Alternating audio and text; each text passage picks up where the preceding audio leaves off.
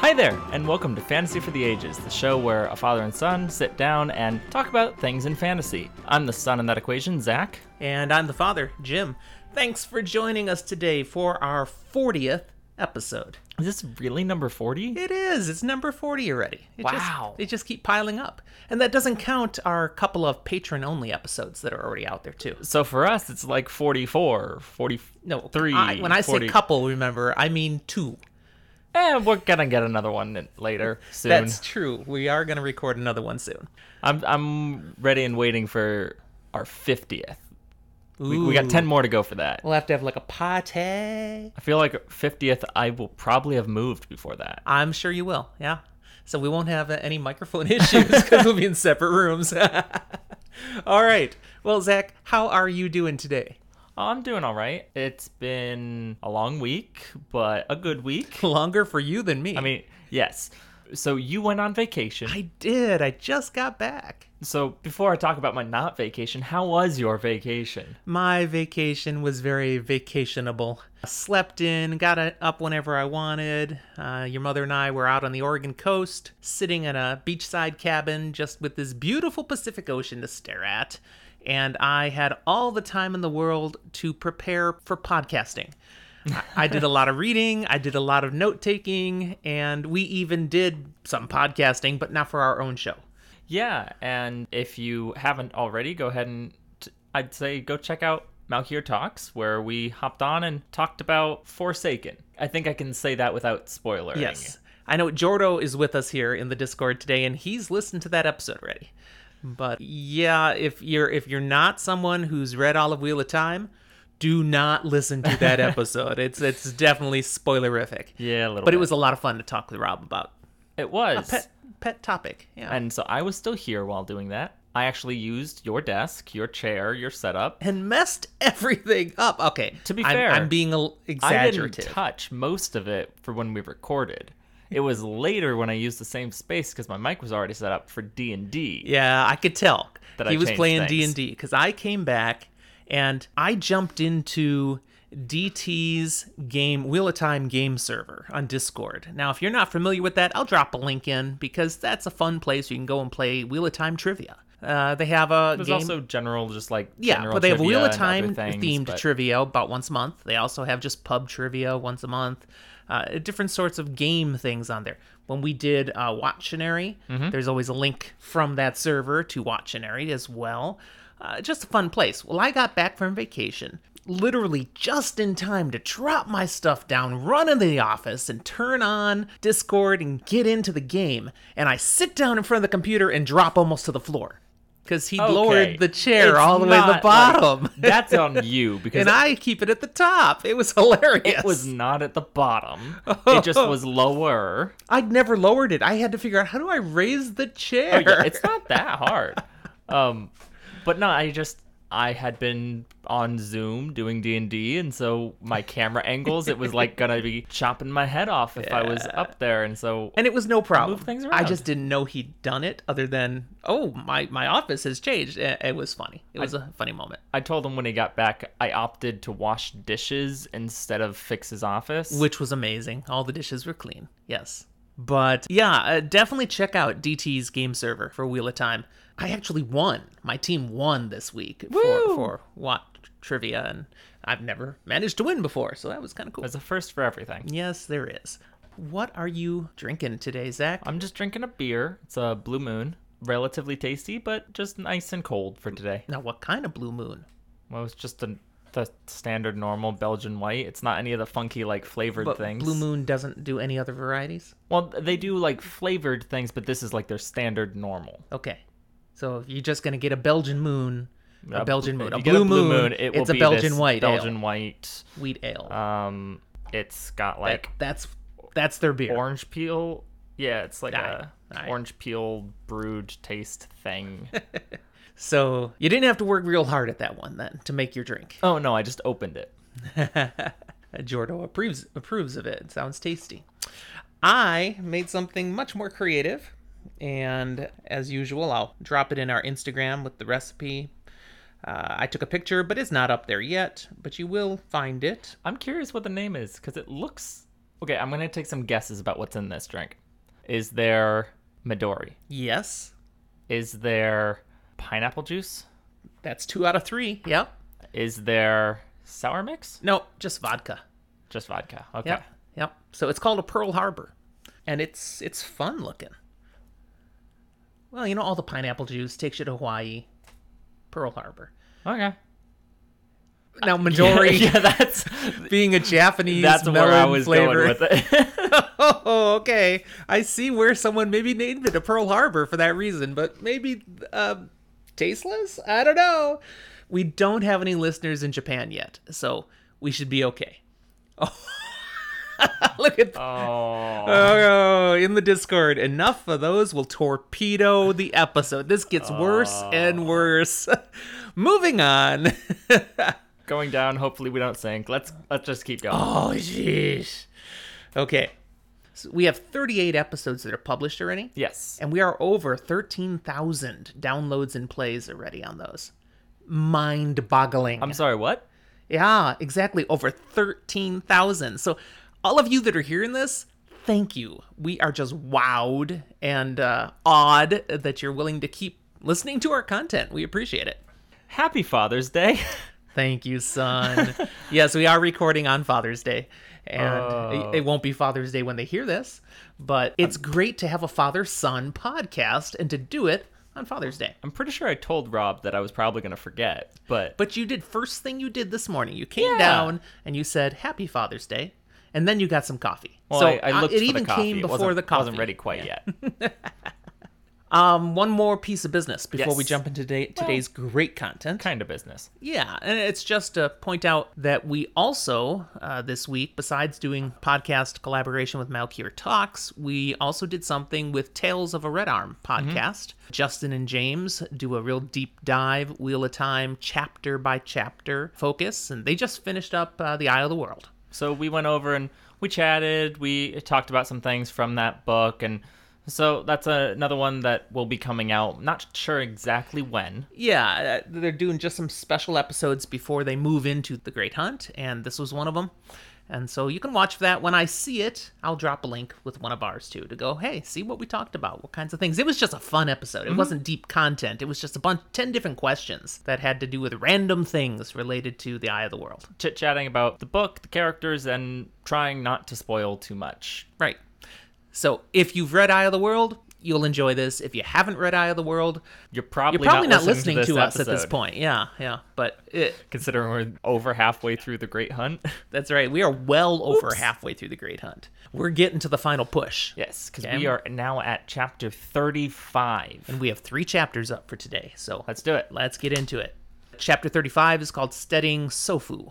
I still think you got Sofu. it. There you go. You got to say the T Gotta enough. That's Sofu. right. We had that whole conversation last time. Just because it really drives in the importance of the Yes, okay. T.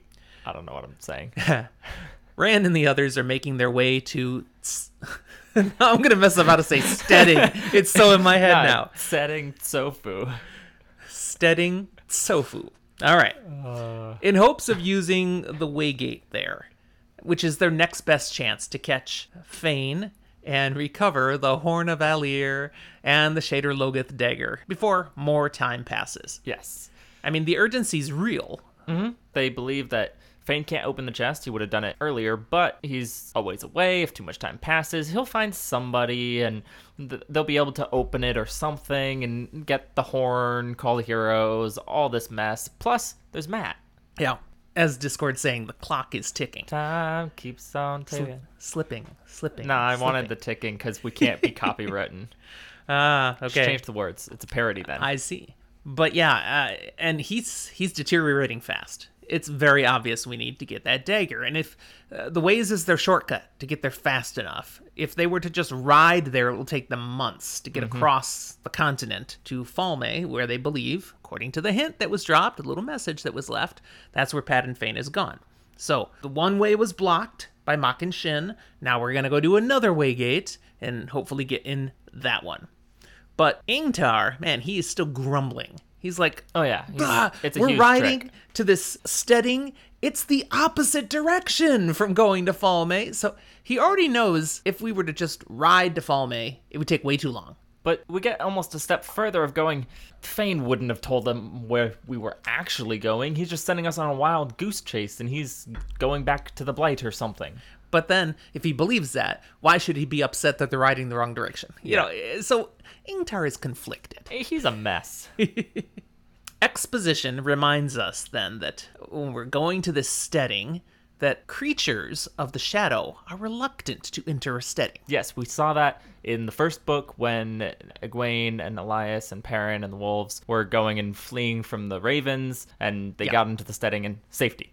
Now, Aes Sedai are also reluctant to go into a steading. Yeah. What's the deal, Zach? What have we learned in the past that you can remind us of, and Loyal reminds us of in the conversation here? Why would they be uncomfortable going into a steading? You cannot access the one power inside of a steading. Not even can access. Can't even feel it. It's like the true source doesn't exist. It's not there. You can't sense a thing. Very unsettling. Yes, withdrawal symptoms for these twitchy, just straight addicted cold turkey, yeah. source users. Yep. So when they do finally cross into the border of the steading, nothing looks different. Rand is a little like, I kind of thought there'd be a change. Yeah, it'd be like we go from this weird grass to suddenly a vibrant, wonderful forest and grove, and no, it's just the same. Yeah, everything looks the same, but they do feel a difference. They all feel a difference. Even those who can't feel the power, like, noticeably are like, something's a little different. Mm-hmm. We get Rand's point of view. He feels like a chill as he passes through, but then immediately feels this, a sense of refreshment, perhaps like a weight is off someone's shoulders, and everybody's feeling that. I don't know if everybody feels the chill. That might be the loss of the connection to the source, but they all feel like, oh, this is nice. Mm-hmm. Again, everything looks the same, but it feels palpably nicer. And Loyal certainly feels that big time. He comments on, yeah, it's good to be in a steading again. Yeah, it feels nice. So he's glad to be back here, despite him having been rather reluctant to head here in the first place. And in this chapter, we're going to learn more about why. Yeah, we'll see he a was little reluctant. bit. Yes. But shortly after they pass through this area, a new Ogier arrives. Ta-da! Steps out from behind a tree, and we get to meet a Lady Ogier. Let's be real here. They don't look that different. Unless you're an Ogier. Yeah, you can totally tell huge differences if you're of the species, but Sorry, the way you said that, I just had a Monty Python flash. Huge tracts of land. Sorry. That one went over my head. I'll have to remind you where that's from. Anyways, we've got this Lady Ogier, and Rand senses she's no older than Loyal, so she's old, but very young for Ogier. You know, so maybe she's like 85. 80. The equivalent of a new adult in human terms. She introduces herself as Aerith, daughter of Iva, daughter of Alar, and welcomes them, then comments on how unusual it is to have so many humans visiting the steading at once. So apparently there's more humans here already. Now, when I first read that, I didn't get that understanding. Like, it makes sense, and you go, yeah, there's more humans in the steading. But I'm also sitting here going, there are a decently large number of humans in and of themselves. So True. when I first read it, I was just like, oh, she's thinking it's weird. There's a lot of people. I could see your confusion, but no, there's more people here. yeah, she's referencing there's already humans, and now, ooh, even more humans. Oh boy, because they just don't get that many human visitors. Yeah, they're so hasty. On Aerith's request, the Shanaran soldiers, for the most part, remain outside the steading. She mentions, Ogier, we're peaceful, and having that many armed men come into the steading, it would just all be so uncomfortable. So would you not mind, please? I wish I could roll an insight check on Aerith here. Yeah? Just to see what she really's on about. Oh, come on. Ogier are loyal good. Absolutely. Lawful good, but... Lawful good. Loyal. See, Ogier. Sorry. Lawful good. So you don't have to doubt her intentions. No, we're gonna see something shortly that I think she doesn't explain her full motives in keeping them all out. I think it was genuine, though. No, I think this was just genuine. It is genuine in kindness, but I don't think she says everything. See, I disagree with what you're hinting at. We'll get that. Because when that happens, she's just completely flummoxed and shocked, so it didn't even cross her mind that would be a problem. I don't know about that. Okay, we can talk about that in a moment. So certainly, no problem. We'll have the Shanarans stay out, and the only Shanarans that come with the party are Ingtar and Hiran. Everybody else going to wait outside the steading. A moment of humor here. Mm-hmm. We get to talk about Aerith a little bit again, because Loyal, man, he is clearly taken by how pretty she is. Mm-hmm. Now, again, in human terms, nothing pretty at all. She's an Ogier. Very Ogier. Very big ears, big eyes, big eyebrows. Oh, those eyebrows. Apparently, as Ogier goes, she's a looker. And to hear Loyal fawning over this, it was cute. I'm like, aww. Loyal comments again on how good it feels to be back in a steading. Not that the longing was taking me, you understand. But no, they don't understand, so Loyal explains. Zach, give us a crash course. What is the longing about? Basically, because of the breaking of the world happening, the Ogier lost their steading, spent a bunch of time outside of it, and have now an ingrained issue when they are leaving steadings. They found them again, but now are like physically tied to them in a way that if they spend too long away from it, bad things happen. They can even like lose the will to live and die. Yeah. So it's a serious thing, and they have to pay attention to that. They just cannot be away too long. But he has not been away too long, he's clarifying. To me, it always kind of rang similarly, this idea of the longing with what we got described it would be like for someone who had been gentled. Losing the will to live. That you're missing something a vital important connection to you, that you need. Can't get it back, and it slowly drains away from you. Okay. Now, Discord is asking, is Loyal being honest about this? Being truthful? Was he maybe feeling some longing already and he just wants to deny it? Or is he completely genuine? Nah, I'm fine still. Well, I think this might be a little bit of a determining factor of we don't fully understand how the longing works enough as to whether it's like you reach a certain point and a switch flips and you're hurting the longing, or literally every step outside it's slowly building and eventually it reaches a tipping point. Yep. I like to think the former, so yeah, he is feeling the longing. In this little time here, it's good for him. A little booster shot. Yeah. Like he took his vitamin D. Spend a little time in the steading. Sure. There you go. Eventually, now we're going to follow Aerith further into the steading now. And they arrive at an Ogier town. There's a community within the steading. But you got to go further in. And in fact, you go into where they find the great trees. These massive and incredible sights. Robert Jordan appears to have modeled them upon like great sequoia redwoods, but not exactly. Because as I read it, it sounds like the great trees are not one type of tree. They're numerous kinds of trees, but they are massive and incredible, like they are plus size of regular trees. That's fair. I never really like considered them being multiple kinds of trees. I was just like, they're big trees, maybe a little magical.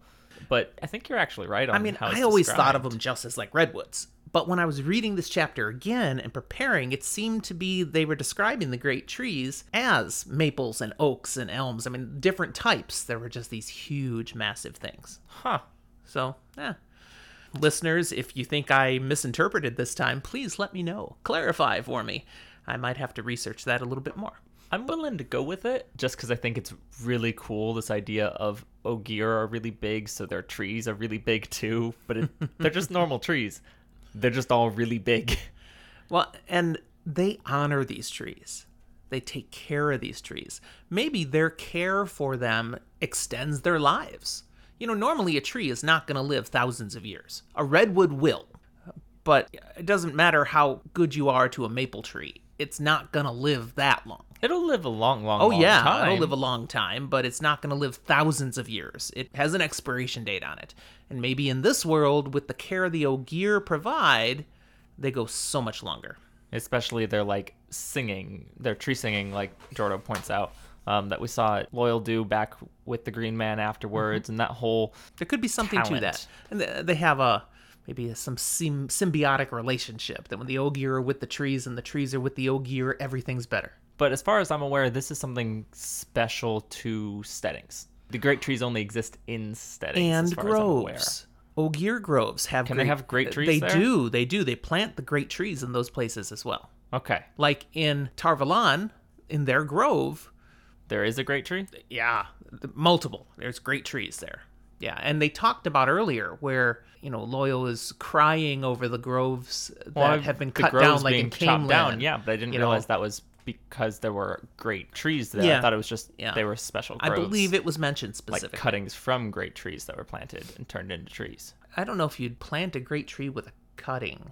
Well, I mean, like, so apple trees do this weird that's thing different. where we like splice bits of a tree into an existing tree, and so like none of the apples we eat are actually from actual apple trees. It's a really weird process that I encourage you to go look into because It it That's blows interesting. my mind. I think we're getting down a tangent here, though, talking about the trees. We're going too much. out on a tree branch. We're going down the branch. We should leave it alone. Yep, it's getting a little too thin. All right, so we do learn specifically a little bit more about the trees when Loyal is talking here now. Yes. And one of those things is that they never cut them down. Nope. They do occasionally die, but it's rare. They last a long time. Most of these trees that they're seeing right here in the Ogier Grove go back to, the breaking. Not that they were here at the breaking. They were like saplings that survived and were then planted here when the steading was found again. Notably, very few great trees actually did survive the breaking of the world. Yeah. So violent was it. It was pretty intense. All right, so they're in this community now. They're in this town. We get to see lots of Ogier. Lots of Ogier. Doing lots of Ogier things. Yep. None of them really are like, strangers. No, they're just going about their business, and they seem very relaxed and Town content. full of Ogier people. We come to learn that the Ogier here, this one was surprising, actually live in mounds in the ground. So That is kinda they weird to walk me. downstairs. Yeah, they disappear into these mounds when they go in their homes or in the central buildings of the town. Yeah. It's just weird. But if you think about it, It makes sense. I mean, they don't want to hurt the trees, so they're So not they- going to build out of lumber. Nor are they going to like secure things into or on it, dig into the tree itself, maybe in and amongst the roots and stuff, but it's a little weird. Yeah, and that's exactly the reaction they have. It's like Well, a little different. I think this is a moment where Robert Jordan gets to kind of subvert our expectations a little bit because he gives us these giant people with weird features and things and then gives them traits that we associate from earlier fantasy with like shorter people like dwarves living in the ground, building Yeah, things. because they need pretty big mounds. Exactly. It's a weird juxtaposition that we're not used to. Interesting, yes. Aerith notes the steading's other guests now, as we see 3 human women coming into view. And they are Aiel women, and Ingtar identifies them as maidens of the spear as he steps away from Varen and Aerith and loosens his sword in his scabbard. Okay, whoa, wait. Okay, we already know from the past that Shannarians and Aiel have a tense relationship. Yeah. And this is the That's first time fair. that we're seeing female Aiel. We have seen male Aiel on a couple of occasions. I believe we only really saw one once so far. It was when they met the one on the road. Okay. His name was... Oh, goodness. Urian. Was it actually Urian? Yeah, I think that's right. But now, females. Wow. So, And we're hearing a new term for them, like we said, maidens of the spear, So that term did kind of get dropped the previous time we met one as well. talking about that some women also Yeah, battle. he wouldn't draw against a woman, well, unless they were wed to the spear or a maiden or something. Yep. Robert Jordan does give us a detailed description of these women, and we're not going to go all through that again, but suffice it to say they're garbed very similarly to the Aiel men that we'd met before. All those natural colors, they could blend right into rocks or woods. They're described as tall for women, each with short-cut hair except for shoulder-length tail at the back. And as we've seen with Aiel before, they've got short bows on the backs, quivers and long knives hanging from the belts, and they each carry a small shield with a cluster of spears. Those spears being the very long-tipped spears. Yes. They look dope. I'm just saying. I will also, however, say the last time we ran into an Aiel, a bunch of Shannarans charged, and like Ingtar and others were like, "Hey, yo, stop! Don't do it. He's clearly not gonna attack us. He doesn't have his veil up." These ones don't have their veil up either. Well, Yet. yeah, when the women see them, they react, Shanarans! And quickly veil their faces, crouching low and advancing with shields and spears at the ready. It's like they're ready to throw down. To be fair to them, Ingtar loosened his sword first. He hadn't drawn it. No, but he loosened it. Yeah. Ingtar now draws it in response, a defensive response. He warns Varen and Aerith, stand clear. They were the three that were in front. Everybody else had been trailing them because Aerith was leading with Varen and Ingtar. That's why he's pushing them aside, and saying, I've got this, basically. And then Rand goes, oh yeah, I'm gonna do that too. Pulls out his sword. Yep, his heron mark blade comes out, and Perrin, what? He pulled out his sword. Oh, he gestured. You can't see it. He's pulled his imaginary sword right here. He looked at me like I went insane. And Perrin Thanks, Dad. is freeing his axe from its holder, and Matt, he's like, what are you guys doing? You're crazy. I don't care if they're Aiel, they're women. So he's not going to fight. So what's Matt's point? Well, Matt's point is they're women. I'm not gonna hurt a woman. And why? Period. Where does that come from? Why is Matt saying that? It comes from his sensibilities in his hometown, what he was raised with back in Emmonsfield, that you take care of women. You don't put them into a fight. You don't let them get endangered, and you put down your life defending, not attacking them. This is a very ingrained thing for the Emmonsfield folk. Now, Rand and Perrin are preparing their weapons. Matt just seemed to cling firmer to that. Okay, and maybe that's something we will continue to see in these characters, and maybe in Matt more than anyone else. And clearly not everyone in this world has that thought process to things. Not everyone. But Matt at least is demonstrating here, no. And the two rivers, it's, they're old-fashioned. Very traditional is kind of the sense that we're getting. In a lot of ways, at least. Both Aaron. Yeah, Aaron and Vareth. Shall I call him that? Yeah, both Aerith and Varen Sedai are trying to talk down the two groups. But the Aiel, they keep steadily advancing, step by step. And our guys, they're steeling themselves for this fight. Well, Matt, not so much. He's ready to just run. Yeah, he's going to get back on his horse, head the other direction. And Loyal, he's not going to fight. He's saying, remember the pact! But everyone's ignoring him. And then another Ogier steps up right between the two groups, insisting they all put their weapons away, sounding scandalized. Looking at Rand's group, he acknowledges, for you there may be some excuse, but then he turns to the Aiel women and brings up the pact again. Yep. So apparently there's a deal that everyone is safe in a steading. That's the pact in some way is that, you come here, you do no violence. Mm-hmm. No fighting, no hand even raised against each other. I mean, if you want in, you respect that. And the Aiel, well, they look very chagrined now. They ask forgiveness of the Ogier. And they basically say, we saw armed men here in the land of the tree killers where everyone's against us, and we reacted. We apologize. But there very much is a sense of this Ogier looking at Shanarans and Rand, Matt, Perrin, all them and going, y'all don't know any better well enough. Like, you should, but you don't. But you Aiel, you guys know. Yep, shame on you. So apparently the Ogier and Aiel have this deal stronger than other people. Perhaps. But now, okay, the situation is diffused. And the Ogier, he turns to Varen and bows, sharing that he has come to take her to the elders, who wish to know why an Aes Sedai is here in the steading. Again, Aes Sedai don't usually like to come into steadings. No, not really.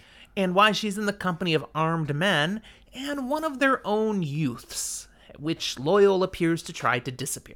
You ever seen someone who's really, really big try to disappear? I mean, I manage it because I'm 6 foot, but I'm also really, really tiny in other directions.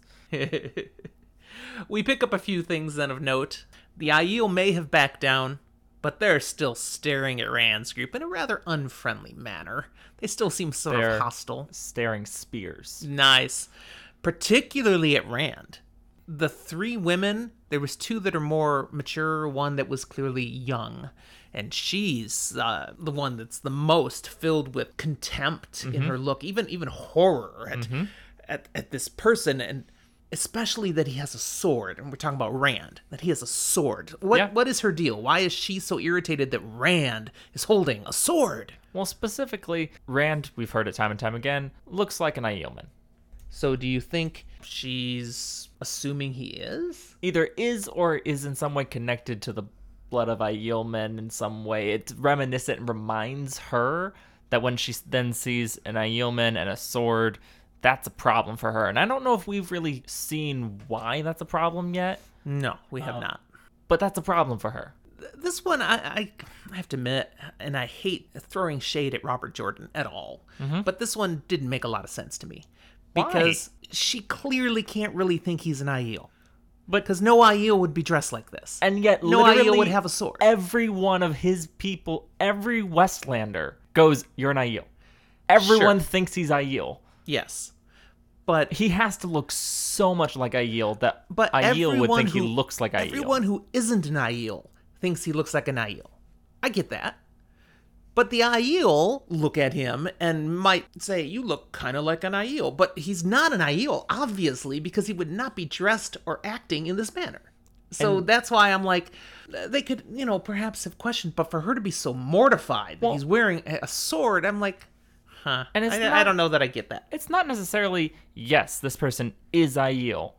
But it's you see someone who looks like they should be sticking to certain ideals or systems, and they aren't. Everything about that is just disgusting. Okay.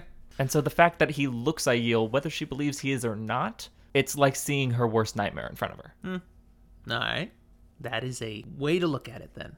The Aiel, we learn, are supposedly here in the setting for Sungwood, according to Aerith. Remember, a few Ogier have this talent, the ability to sing items out of trees, and we've seen Loyal do it a couple of times. Yeah, he sung like a quarterstaff when they were in the portal world thing. Now, humorously, as Aerith mentions how the tree singing talent is rare these days, but we have two, and she's very proud. And then she goes on to mention that she's heard Steading Shangtai has a young tree singer who is very talented.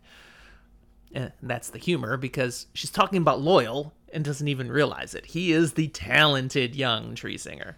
So good job, Loyal. You're talented. Yeah. Perrin and Matt, they don't believe the Aiel are here for Sungwood. Instead, they believe this is part of that search for He Who Comes with the Dawn that they heard about from Urian. And they believe is possibly Rand. They had concluded that back then, but they've never shared this story with Rand yet. So now Rand's like, what is this about? And he gets that full story from them, that meeting with Aiel by Kinslayer's dagger. And from that event, Matt and Perrin concluding, Rand, you're the one they're looking for. You're an Aiel. You've never lived in the Waste. You are outside the Waste. You gotta be the one. Which now throws in an extra piece as to why was that one Aiel so upset. Maybe she's making a connection here, but that's being put right next to he's carrying a sword, he's dressed like an outlander, there's all this mess. It's more complicated. Rand is not amused at this theory that no, Matt he's and Perrin not a have come bloody up with. Aiel. That's right. I'm Two Rivers folk. Tam Althor is my father. We get all that again. That. Aerith has left them in a place where they can relax, while Varen has gone off with the other Ogier. This is a room that appears to have been set up with humans in mind, but even so, the furniture is a little too big. It's like, oh, nice try, Ogier. You downsized it, but no, they're not all actually 7 feet tall. Okay, but is that really that big of an issue? I mean, for one, Rand probably everything fits fine. It's Varen who there's a problem for, probably. She's the short one. But Varen's not here. She went exactly. already. So is it really that big of a deal? And secondly, if it was, say, bedding, because I assume if the furniture is all like too big for comfort, they probably have rooms and beds, and they're probably too big of beds. But I've never complained about having a bed that was too big. But I think of your mother. She's short. Compared to us, she's short. Harsh. And we go places and she sits down and a chair is a little too big so that her feet are dangling. Yeah, that's fun. You get to that swing is not your feet. Comfortable. Whee! It's not comfortable. So that's the experience they're having here. Everything's just a little too big to be actually comfortable. I wish I got to swing my feet more in chairs. No, you outgrew that a long time ago. A long time ago. It's been, what, a decade at least? Now, while they're waiting, Huron comments on how wonderful the air smells. Now, that's not just specifically the smell of the air. No, that's Huron. Huron. Yeah. It's, what's in a name? Ah! Smelling a lack of smell, almost. That's right. As a sniffer. He smells violence. Right. And This it's is like, a place that doesn't really there's never been have violence here. No one's ever been killed accidentally or on purpose, I should say. I mean, maybe there was like the occasional little scuffle of things when people forgot the pact, more or less, but it's very rare, and it's like maybe once in the past few thousand years. So he likes it here. He's never had a place that smelled so yeah, violence-free. It's great. Well, they may be safe, because steadings are safe for everyone, but Loyal, he does not look comfortable. Nope. He looks stressed and worried. And as they've been waiting, it's compounding his stress because multiple Ogier girls and women have stopped by, one after another, just checking in to be sure they didn't need anything. Are you guys fine? Is there anything I can get you? And no, they always hear, no, we're fine, and then they leave, and it's one after another Loyal after is another. experiencing what Rand used to talk about seeing in the Two Rivers, or what he experienced at the party in Kyrian. He's getting a lot of attention, Oh, he's getting checked out. and it's not really wanted. Jordo in Discord say Loyal must be good looking. He's got great eyebrows. I think he is. I think he's the epitome of a nice young lad for an Ogier. Well, I don't know if I would go quite that far, but Robert Jordan does have a tendency to make his main characters ridiculously attractive. Okay, that's probably true. But what he explains to the rest of them is what happens with Ogier. The tradition here is that when a girl takes note of a Ogier lad that she's interested in, she will make that known, typically telling her mother, and her mother will then go talk to that Ogier boy's mother, and they'll work out an arrangement, and ta-da! You will now be getting married. And the Ogier boy has no say about it. No, he just gets told, hey, this has been set up. You are now going to be married. So what he is pretty sure is happening is all these girls and even their moms are coming by, checking him out and deciding, shall we make a move on this one? Yeah. And that's the last thing he wants. He does not want to get married because he has this belief, once he gets married, all the fun stops. Yeah, he's not allowed to wander about and see the world and gain the research for his books. And I mean, he wasn't really allowed to do that in the first place, but he just went. And, well, because he just went, if he gets married, he's going to have to be really brought to heel, so to speak. Now, there are people in our world that also buy into this theory, by the way, that once married, all the fun stops. You're laughing at something in the Discord. Yeah. It's like picking out the lobster out of the tank before dinner. Oh. Loyal feels like he's the lobster, and they're checking out. Which one do they want? Do we want this one? That's for our harsh meal? but accurate. Oh. So, he is pretty terrified, though, that the end result of all this is that someone's going to want him to be settled down, matched up, and is going to send a message back to his mom. And he won't be able to keep having his travels, his fun. Now, Matt, going on with what you were saying just there yeah. for a moment, throwing in my 2 cents, marriage doesn't have to mean that you actually settled down. It could just mean you have a partner in crime now. It's all about marrying well. You got to marry the right person. The right person for you, and maybe that is settling down. Maybe it's not. If you feel you're ready for it at that point. Yeah. If you feel like you marry someone and therefore you have to change everything about yourself for her, you're marrying the wrong person. It should be someone that it is a good match for.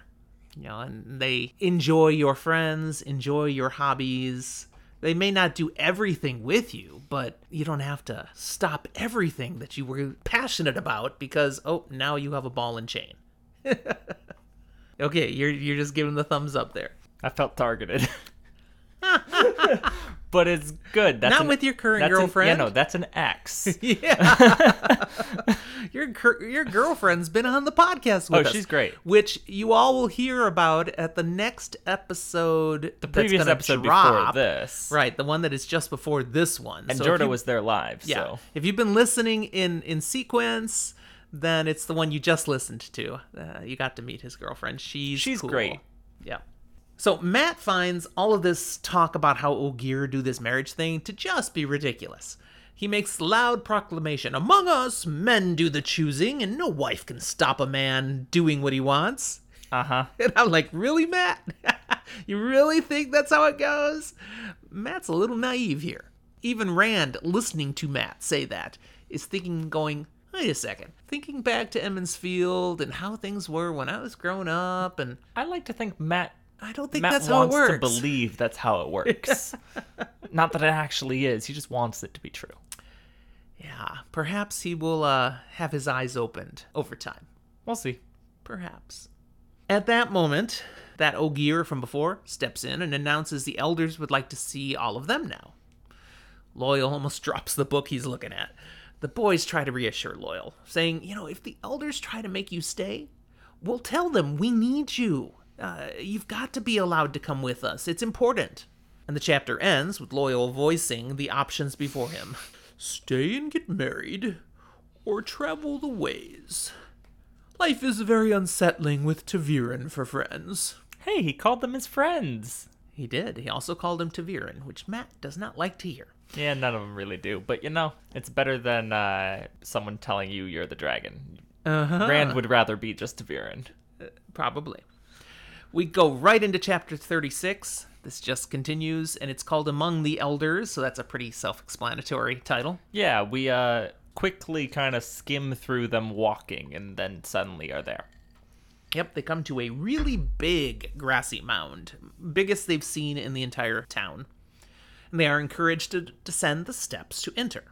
Loyal is a nervous wreck by this point. He's been getting more and more jittery the whole walk over to the mound. And Rand sees this, and he says, why don't you just wait outside? Oh, I think that's a good idea. Yeah, the elders probably just need to speak with us. Yeah, Loyal, he just pulls out a book. Very grateful. I'm going to relax. Have a seat. Go ahead. I mean, the other Ogier, he kind of raises an eyebrow. You're like, really? But Rand even says it to him. No, he'll be fine out here. Don't worry about it. So they enter this room, and it's huge. At least in scale, it could be like a room at a palace. But of course, it's just all underground. Mm-hmm. They see before them 7 Ogier elders. And Varen is seated before those elders, facing the elders. To Rand, these elders, they practically ooze wisdom. He's never met people that seem to have this air of authority and confident, serene, just wisdom. Approximately how old do you think the elders here are? Hundreds of years old. I mean, don't know how old. We loosely learned Ogier lives somewhere like 300 to 500, right? I think they live longer than that. I would have to double check. Well, I did not do my research to find that out. I think we got told when Loyal met Rand that it had been like 3 generations since the fall of Manetheren. So that was like 3 generations for 1800 years, give or take. Somewhere in there. Okay. So that puts a generation at like 500 to 600 years. I think I'll need to look that up again, just to ease my curiosity then. But maybe about that. But it's somewhere in there enough that I think it would make sense that the elders are like 600-700 years old. They're old. Yeah, they're definitely up there. Very experienced, very knowledgeable. They've seen a lot, and they've learned not to be hasty. So here they are in front of these people. It's probably a little intimidating as well. The head elder, an Ogier woman named Alar, shares with the rest of them that Varen has expressed their need to use the Waygate. And why? But, that has not been allowed in over 100 years. Ingtar starts to go off on a rant, but Alar tells him not to be so hasty. The ways are dangerous. Rand shares that they are aware, and they have seen Mak and Shin already. But Alar notes being aware of the danger is not enough. They need to truly understand the danger. So at that point, she has an Ogier led into the room, one of the last ones to have used the ways. And he is just an empty shell, a living body with no mind, no Alar, soul. we get it, but put your scare tactics away. we definitely get it. We've been through the ways, we've experienced Machin Shin. We see it. It's bad, but you're just trying to scare us. But definitely wants, before they are going to allow anything, them to truly be able to visualize what could happen to you. I mean, it's clear here to me. This is not an actual, I want you to be aware. This is I want to scare you out of your current course so that I don't have to tell you no. I felt more that the Ogier want to truly feel confident that if they're going to say yes, they're saying yes to people who have made a fully informed decision. Not, we're just overconfident and we can do this. I'm still just going to sit in the camp of going, I don't think they want to say yes, period. Well, no, I'll agree there. They don't want to say yes. They might, but they don't want to.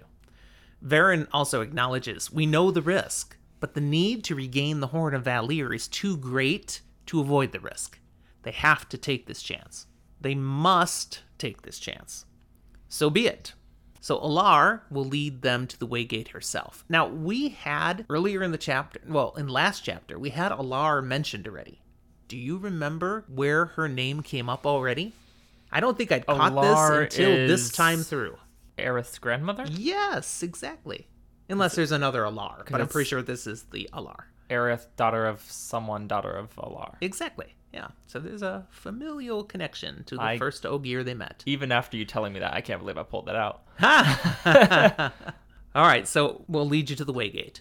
But now she shifts the topic to Loyal, commenting on him being far from home. And as promised, Rand speaks up, identifies their need for Loyal, and Perrin and Matt, I love this, they also speak up for Loyal in their own ways. And Matt's like, and he pulls his own weight, you know, he's a nice Ogier, you know, just no real need things, just, but we like him. Yeah. And I'll be honest, I think the boys don't necessarily help the case here. They're trying to, like... They're good wingmen, yeah, Discord says. Yeah. They're trying. They're buds. But they're also trying in, like, human ways. Well, Varen pulls out the ace card, though. Yeah. And she says, well, we actually do need him along. He has made a point of studying the ways. He knows how to decipher the guidings in there. So for us to actually navigate them, Loyal needs to be our guide. Mm-hmm. He was even the guide once before. I don't remember if she mentions that, because I don't think they want to mention that they used the ways before. But it is true. So Alar then speaks directly to Rand. She notes she can sense he is Ta'Veren. And a very strong one, because, you know, for her to actually be able to sense it, she's saying, you must be very strong. We Ogier don't have much gift in being able to notice have the Ta'Veren. Talent to, like, see Ta'Veren. Right. So for me to be able to tell, you must be strong. And that has possibly sucked Loyal in. That he is part of the pattern that the web is weaving around you right now. And if that's the case, it doesn't matter if I say yes or no, it's going to happen. Right. Rand simply says, it's just that Loyal is my friend. Alar's response is, okay, that's fine, but Loyal is young. In human years, about your age, probably. Okay, he's saying to Rand. But you are Ta'Veren. So Loyal doesn't really have much agency here. He's getting sucked in your wake. I'm making you responsible. If he's going to go with you, you need to commit to see that he is delivered safely back to studying Shangtai when the pattern is done with y'all. Yes, because Loyal has free will and choice in his actions so long as it continues along the path that Ta'Veren steer him on here. Mm-hmm. And Rand agrees. He will see that done. And he kind of feels like, I just swore an oath or something, you know. But okay, that's what it takes. That's what I'll commit to. I like to imagine here, just imagining that this is the moment of, Loyal, we're giving you the ultimate plot armor. We're just saying, Ta'Veren, say you have to make it through to get back to the steading. Is it actually going to be useful or anything? But we're trying to do that for you, because we like you. Well, with that, it's time to head to the Waygate. They exit the mound, and Loyal scrambles to his feet as they appear. Huron runs off to fetch the rest of the Shannara soldiers. Loyal, he's like, Rand, what did they say? What did they say about me? And he learns, you're allowed to come with us. Yeah, you're good. Loyal's like, wait, really? I imagine he's like, yes! No, he's more of a, yes. But at the same time, he's actually sitting there going, look what Aerith gave me. He's playing with this flower, and he is still taken. He's smitten. Absolutely. He's fallen hard for this girl. He's whipped. Nice. Yeah, totally. He is head over heels. The group proceeds to leave the Ogier town then, and just as they have left, now Huron and the Shannara soldiers come up, and then eventually the elders point to the Waygate. Not very far, like they've just made it outside the steading. And they're like, it's right over there.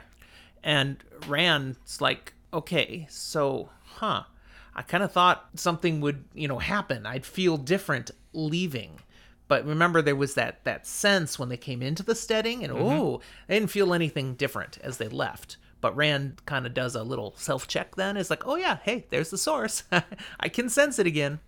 So apparently there is a different feeling coming in than there is going out. But all right, here's the Waygate. Alara invites the group to approach it. She says, I feel no need to draw any closer. We don't want anything to do with the ways. Yeah, we closed those off for a reason. Yes, Varen steps up. She removes that trefoil leaf to open it. And as the gate begins to open, Rand sees the blackness. Well, shit. Yeah, not that silver again.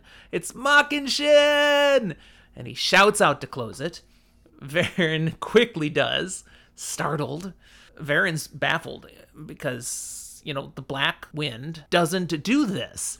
It had been waiting back in Kyrian. Yeah. And that was an anomaly. She wrote that off. Surely it wasn't waiting for you guys. But now it's here again? That's okay. It's only two things. This is a coincidence. They have to go to a third one and try it again, and then it's a pattern. Yeah. Rand has got to be like, I told you so.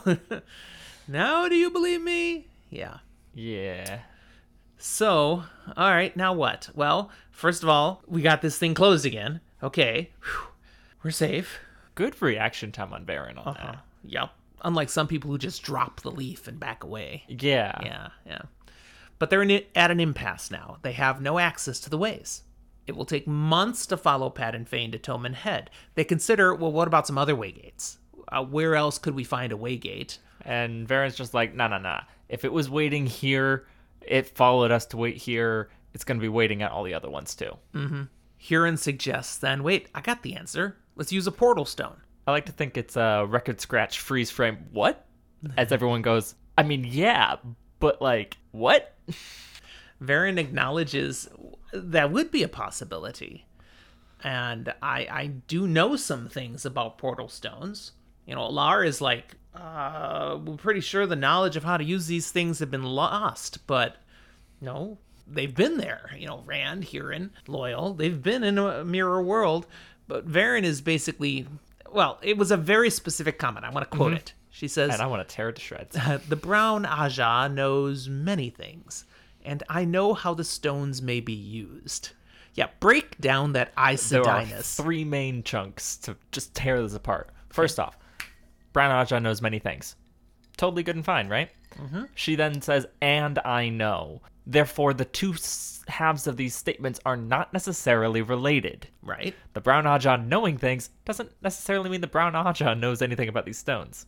Okay. Varian then says, I know how the stones may be used. She said may. She didn't say she knows how to use the stones. She doesn't say she can use the stones. Right. She says that, well, she knows how they may be used. Mm-hmm. I could say I have a vague idea that someone needs to be able to channel to use it and say, I know how it may be used. I can say, I know how I may be able to get to the moon. Mm-hmm. It doesn't mean I know how to get to the moon or that I'm going to get to the moon. It's a perfect example of how Aes Sedai, the truth you hear may not be the truth you think you hear. Yeah. Unfortunately, Varen knows of no portal stone close by. So, Rand, do you know where the Kinslayer's dagger one is? Can you get us back there? That's maybe the closest. And he's like, yeah, I think I can find it. But then Alara speaks up, says, hey, no, actually, there is one quite close. Yeah, we don't remember how to use them or how they would be used, but, we know where it is. Yeah, I can take you right there now. And the chapter ends with Varen. The wheel weaves as the wheel wills, and the pattern provides what is needful. So it's like it was meant to be. Taviran. And they quickly proceed to the stone. That's the end of chapter 36. Let's move to chapter 37. What might be? We're making pretty decent time for us. We are. Feels like the early days. Alar leads the party to the portal stone, and it really was not far away at all. They all circle around it. It's a tall pillar of gray stone. Alar shares it had fallen over when they found it. You know, it was laying on the ground. And they stood it back up, but they couldn't move it. It was like it was stuck to this one location. It resisted being moved. I'm a little curious as to what that actually means. Like, if they had to stand it back up, clearly they could move it to an extent. But was it like they couldn't pick it up? Because clearly they picked it up to tip it back over. But did it, like, after they tipped it over, it got stuck and it couldn't move it again? Or did they tried picking it up and it hit an invisible wall? Or did it teleport back? Or, you know, maybe as I might see it, it's where it's in the ground is where it's stuck. So it fell over, but its base was still in the same location. So they're able to stand it back up. But if they were to try to move from the base, it's not budging. But what you're saying there is, like, it was broken into two pieces. So they would have had to fix it, and they don't know how these things are made or used, so how would they have fixed it? I have to think it fell over in, like, an intact hole. Mm-hmm. Hard to say. Because I don't think it was broken. It was just leaning, it had just fallen over. So, I don't know. So, to me, I'm just like, maybe they couldn't get it off of the ground, but they could move it and shift it enough. They got enough that they tipped it back over, and then it was, like, a fixed. And maybe it's more of a general region where it's stuck, as opposed to one specific hole, you know. I want to know the, like, specific logistics of this, but I have to almost wonder if it's like a sentient magic item of sorts, where it was agreeing with getting picked back up and tipped over, nice. So it let itself be moved, but, like, as soon as it was getting carried away, Thanks, it I'm good now. became ridiculously heavy, impossible to move. Maybe. Varen at this point wishes Alar well, but there's no time to waste. We need to use the portal stone now, so Alar bids them farewell. She notes that much that happens in the world passes the Ogier by untouched in our steadings, but she fears Tarman Gaiden won't do that. She wishes them all well, and then has one last look for Rand, and he reads into that. That's, remember what you promised, take care of our boy. And then she departs. Now, for using the stone. Yes. Varen asks Rand to join her right at the stone. You know, they're in this big loose circle around it, but now, okay, come right up to it with me. And she says it loudly, saying, "You have been transported by a portal stone more recently than I." What another great line. Uh-huh. Because Rand joins her, and he's like, Oh, so you've used a portal stone before. You're not actually expecting me to channel to use it. That's great. And Varen just, like, turns to him and, are you kidding me? Really? Yeah. No, look at this thing. Do you think I could use this? She actually breaks down Aes Sedai talk for once. She says, I've never used one. Thus, your use is more recent than mine. Because you've used one, period. And then she does say, I'm not nearly strong enough in the one power to use a stone. But I have studied them, so I may be able to help you.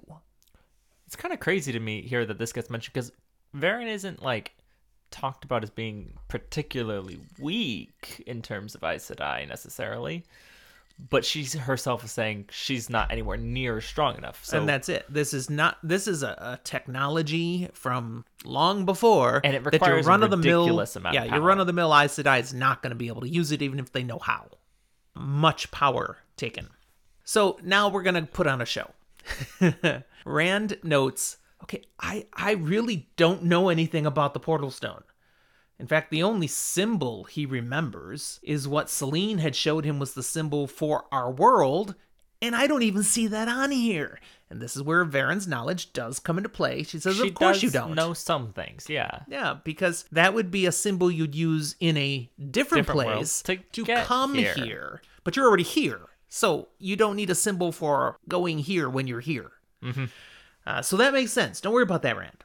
And then she I comments, think of it like international phone numbers. I don't have to put +1 in if I'm calling someone in the U.S. because I'm in the U.S. That's right.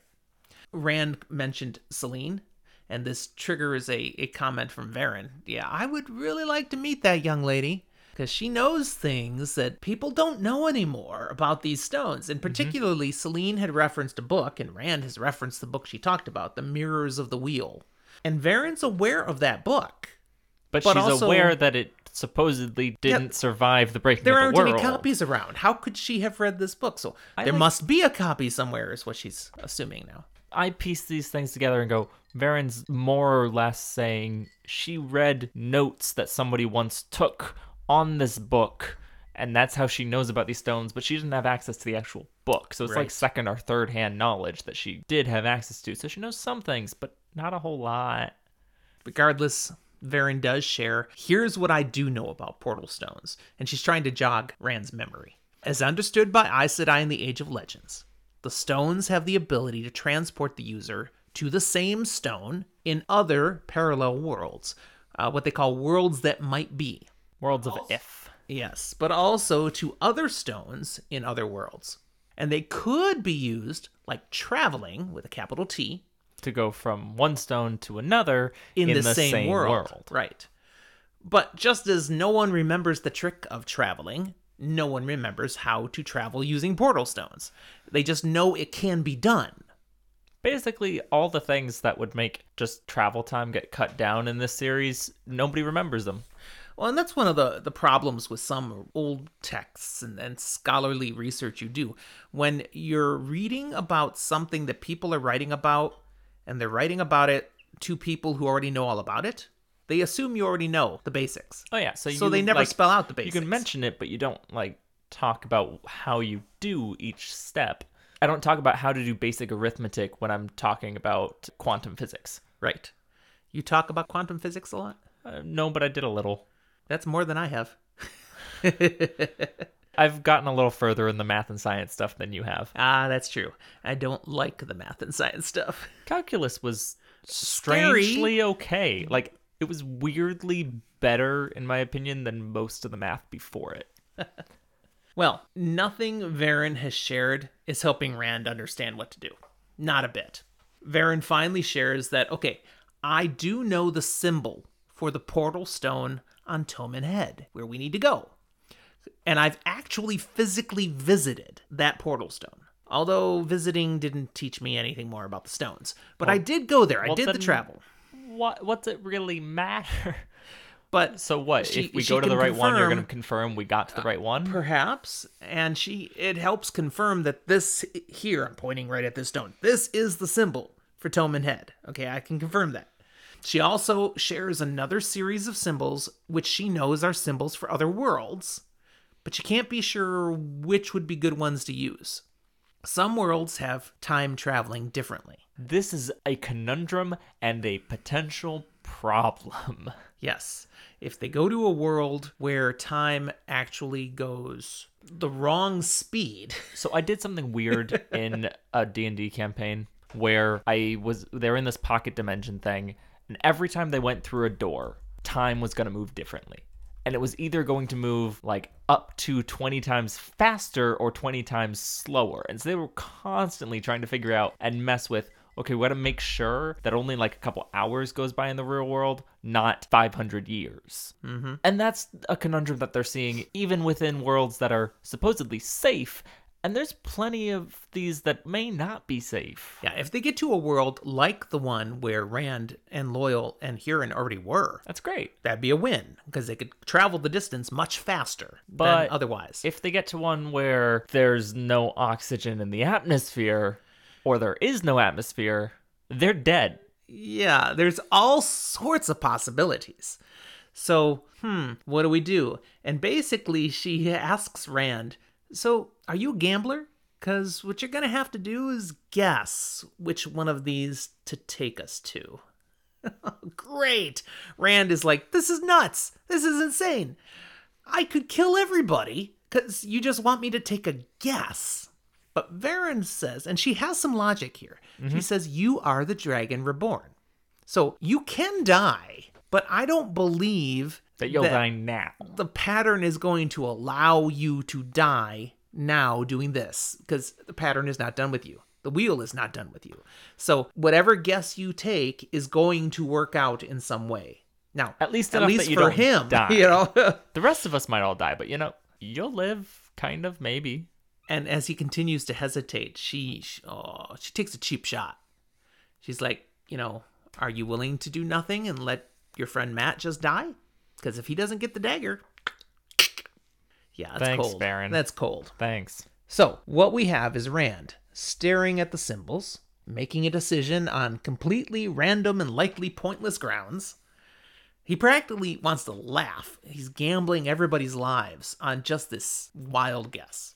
Varen calls everyone over to close the circle, get nice and close to us all. And then Varen makes this show of preparing to use the portal stone and places both her hands on it. And Rand sees her watching out of the corner of her eye. It's like, okay, come on, I'm ready. Yeah. So Rand channels into the symbol he has selected. And, as the book says, the world flickered. Now, what happens is what Wheel of Time fans have come to call the flicker scene. It's a fun little name. Yeah.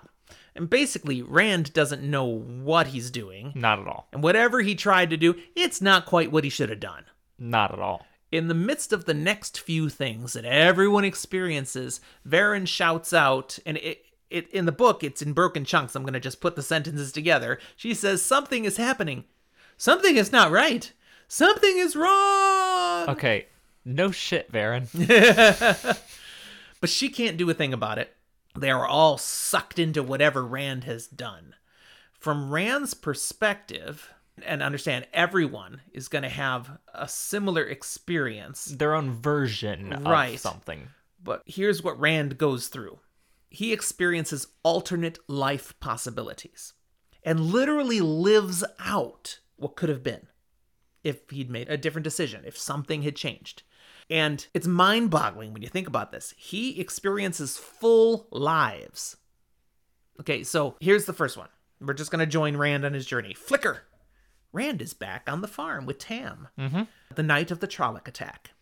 Rather than running out of the room when Tam told him to run, Rand pulls his belt knife and goes to help his father. And he gets stabbed. Yep, stabbed with a sword, run through, and he hears a voice whisper in his head, I have won again, Lews Therin. Good job, Rand. You died. Flicker. Rand lives in the Two Rivers, happily married to Egwene. That's new.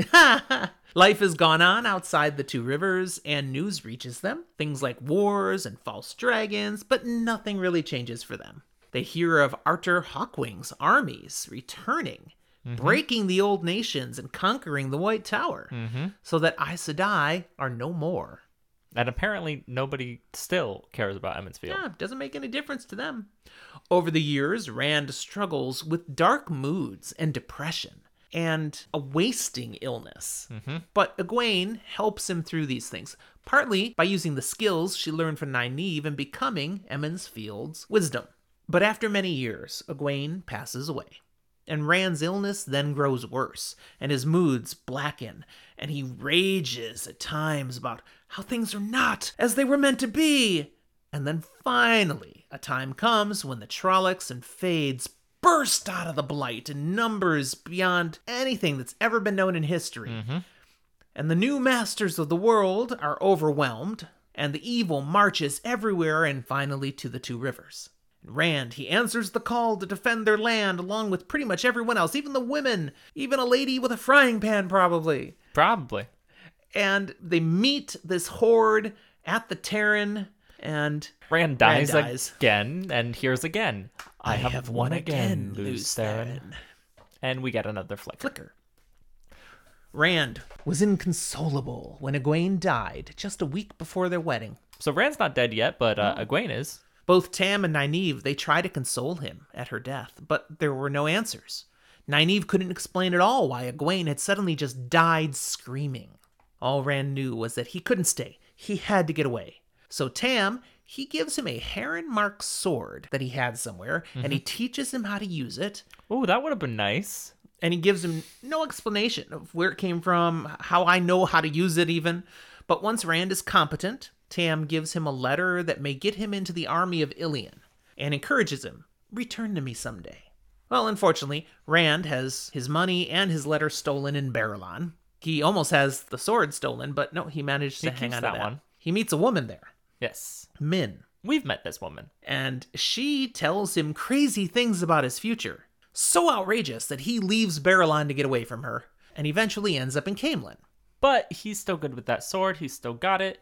So the skill lands him with the Queen's Guard. Yeah. He rises high amongst those ranks and eventually finds himself guarding the daughter heir, Elaine. And he's troubled by odd thoughts of how things were supposed to be, perhaps between him and her. But nothing comes of that. Rand does develop a dark reputation serving in the Guards. He's a man of violent moods. Some people would even say he's mad. And indeed, he is mad. But in light of the times, no one cares, as he seems to be excessively lucky in battle. And why is he lucky in battle, Zach? I don't know. Maybe just because he figured out something about himself in the midst of battle at one moment. Yes, he can channel. Which is ridiculous. We're in a world with false dragons popping up like weeds. It's a very dangerous place, but Rand always seems to come out on top because he uses his channeling abilities to tip the scales in his Nothing direction. crazy, no giant fireballs or anything, but enough that a sword that should have hit him gets slightly pushed out of the way, or someone fails to dodge one of his swipes. Just enough. Eventually, Rand develops a wasting disease, but he doesn't care. Nobody cares. Because at that time, word comes out that Arthur Hawkwing's armies have returned to reclaim the land. Great timing. Rand leads 1,000 men to face this foe, and they march out over the misty mountain, the mountains of mist, Yeah, not the not misty the Misty mountains. Mountains. Wrong series. The mountains of mist, and then he leads the shattered remnants back over the mountains of mist because they get their tails handed to them. And they march all the way back to Camelin, fighting the rear guard. They're basically being chased all the way. When they get to Camelin, the queen, now Elaine, she's vowing not to leave Camelin, not to abandon her people and her city, even though most of the people are getting out of Dodge. And Rand, he will not abandon the queen. And neither will most of the Queen's Guard that's left. Correct. So they have a final stand, the battle for Camelin. And during that, Rand takes the power, the one power, and he channels it like never before. He's flinging lightning and fire at the enemy, but they're doing the same thing. They're flinging lightning and fire back. And eventually, the wall he's standing on gets blown out from under him. He falls, dies, broken and bleeding, and hears a voice whisper, I have won again, Lews Therin. Flicker. And the text goes on to note Rand experiencing hundreds of lives. Lots of different variations and varieties. More than you could possibly count. But again, he's living all of these lives. So we're talking years of his experiences that feel completely real to him. And in all of these, he dies. Whether in Sometimes battle, he dies in battle, yeah. Maybe he's executed for Sometimes. a crime or for being a false dragon. He just lives a nice, long, full, and healthy, happy life. Dies an old man in bed. Never even knows he can channel sometimes. Other times he proclaims himself the Dragon Reborn, and then it all goes south eventually. But either way, no matter what he does, he always dies, and he always hears that voice. I have won again, Lews Therin. And finally, Rand's contact with Saidin ends, and he falls to the ground, half numb.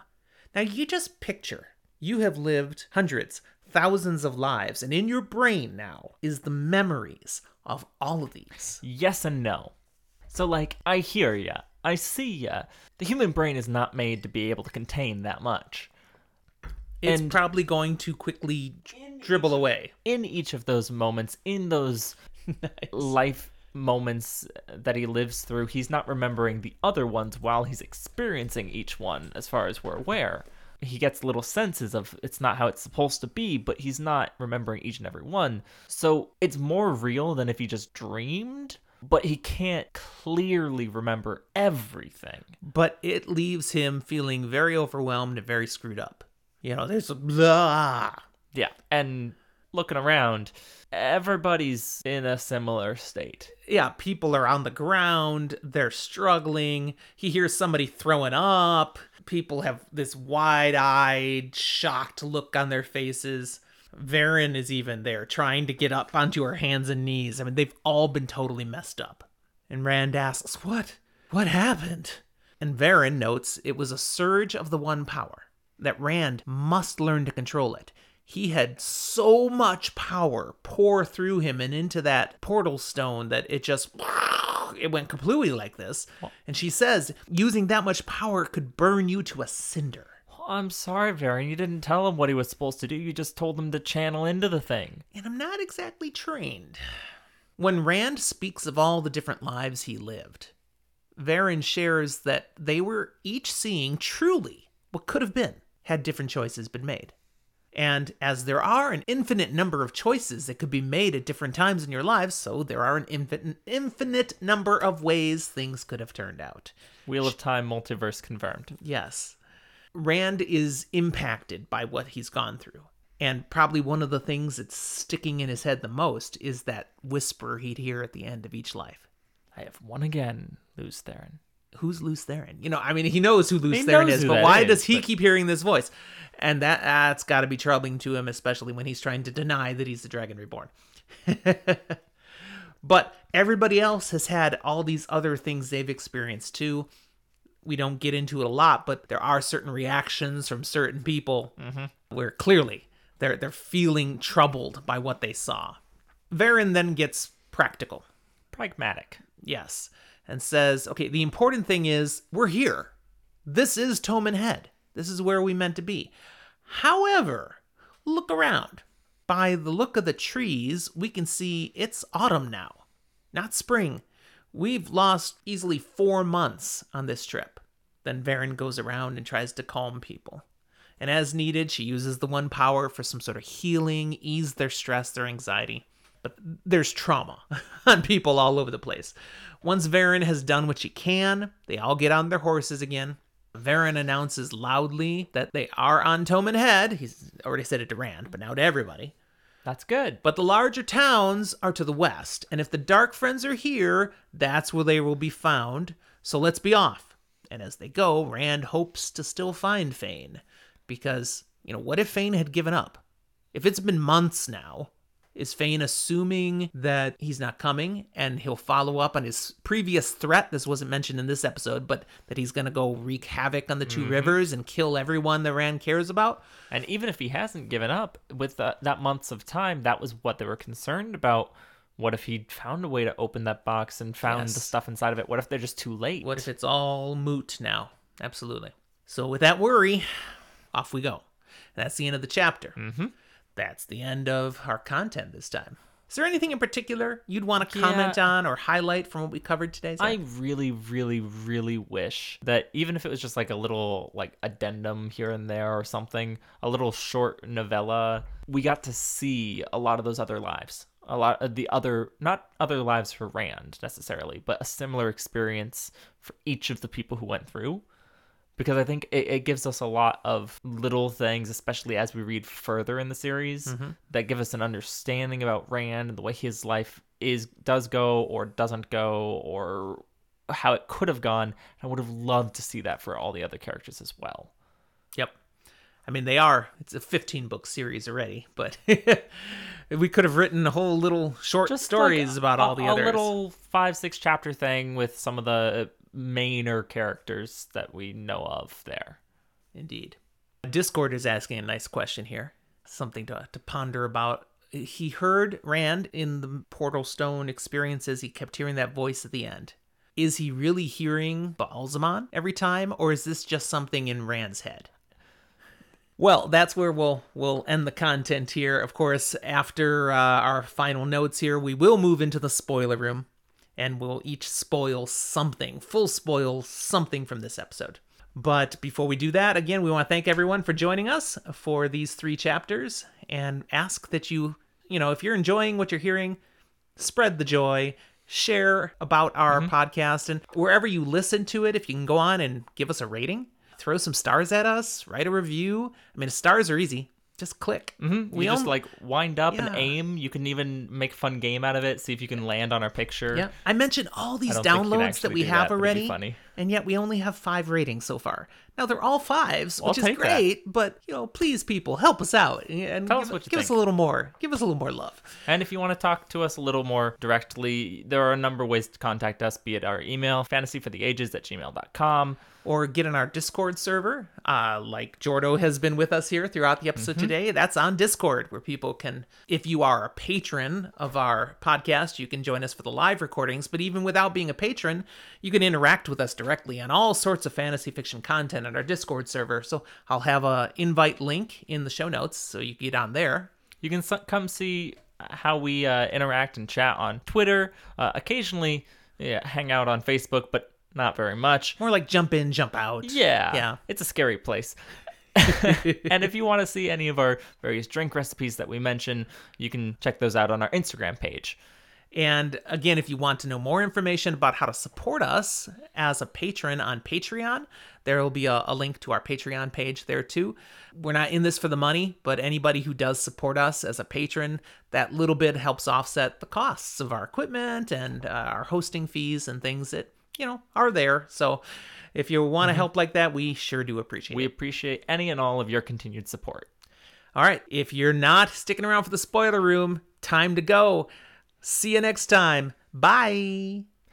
But if you are, welcome to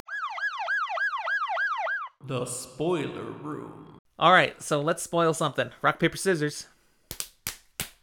Oh, he crushed me right away the first time this time. So, the voice. Yes. My spoil this time is actually going to be more multiple theories rather than a direct spoil.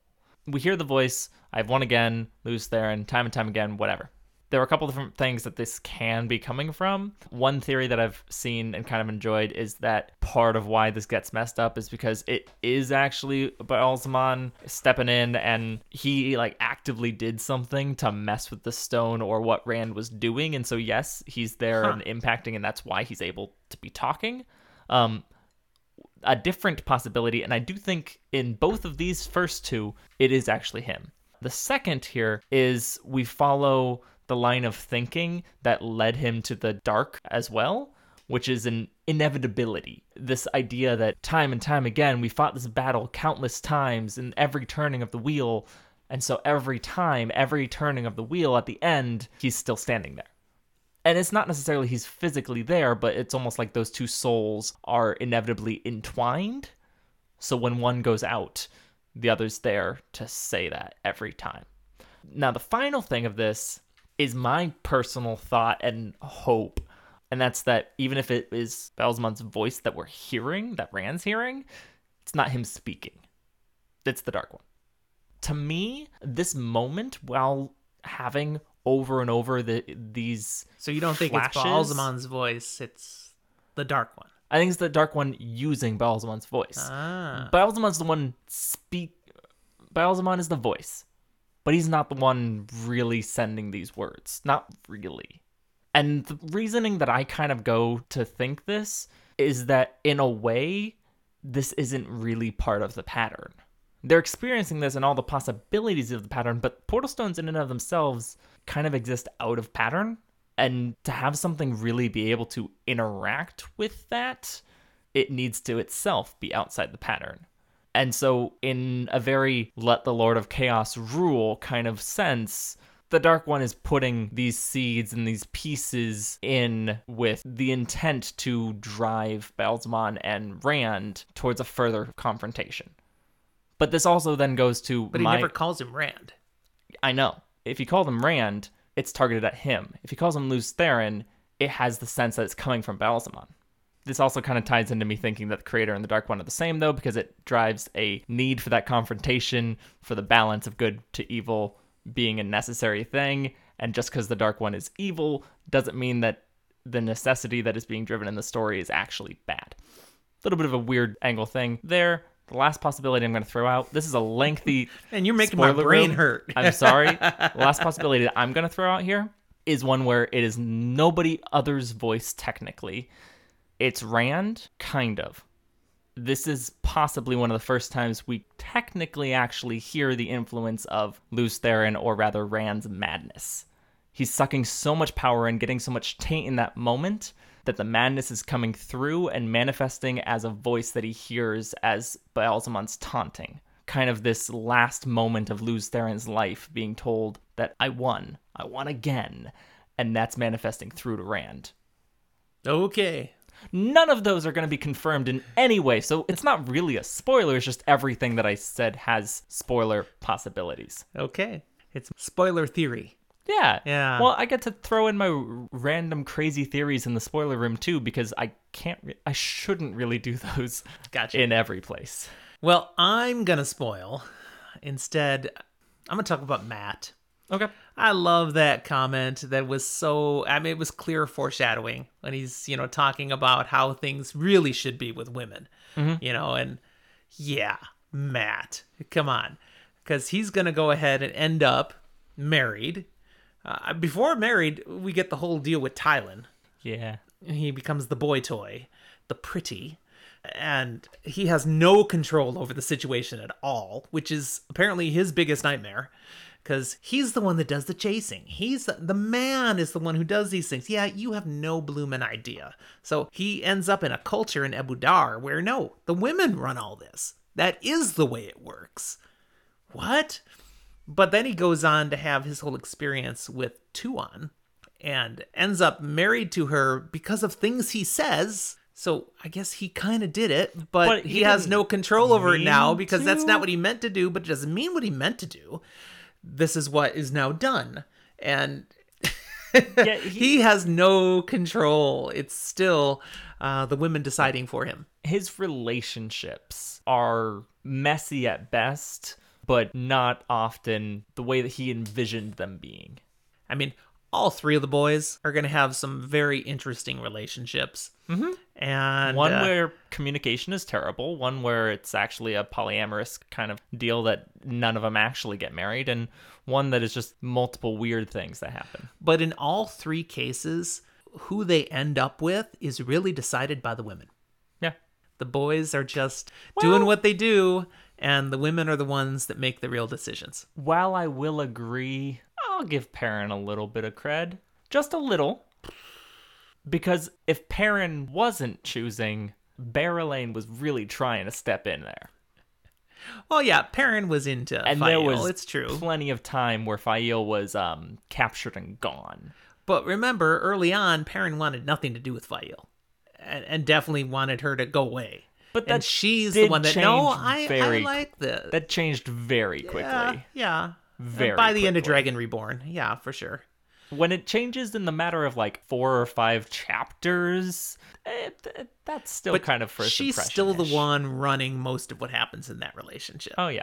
As will be the case for Rand, as he ends up, feeling like a dirty old man for being in love with 3 women. And they work things out amongst themselves and tell him how it is. And they do that individually, but then they do that collectively, and he's at their mercy. He really has no control or decision on this. He also never marries any of them. The closest that you come is maybe Avienda, because their marriage ceremony customs are a little different. He never laid a bridal wreath. She never laid a bridal. She did. Oh, she does. But did he pick it up? Before they lay with each other, and she gets pregnant at the end. Oh, man. Lots of spoilers in the spoiler room. Woo! But again, for Matt to be the one that so strongly speaks about how this doesn't happen to us. I like to think of it as a moment of Matt, but just being in denial. Everyone else knows that he's wrong. So Matt's got it coming. He has got it coming. He had it coming. All right, so that was fun. It's always fun to let loose and just talk about what do we think, what is really going on, and what do we know is going to come. And so if you stuck around for the spoiler room, hope you enjoyed a little deep dive into some of that relationship chaos that we know is coming. Jordo, thanks for being with us here in the Discord server and all the things that you threw in here as well that definitely impacted some of the things we talked about. Mm-hmm. Love that you had the time to be with us today. Anything else, Zach? Oh, I got nothing. All right. Well, yeah, after all you just put out there, again, my brain is... But good stuff. If good at some point anyone who sticks around and listens wants to chat more in our full spoiler area on Discord, I'll hop in at times and chit-chat further on my ridiculous theories that are probably wrong. There you go. Thanks, everyone. We will talk to you next time.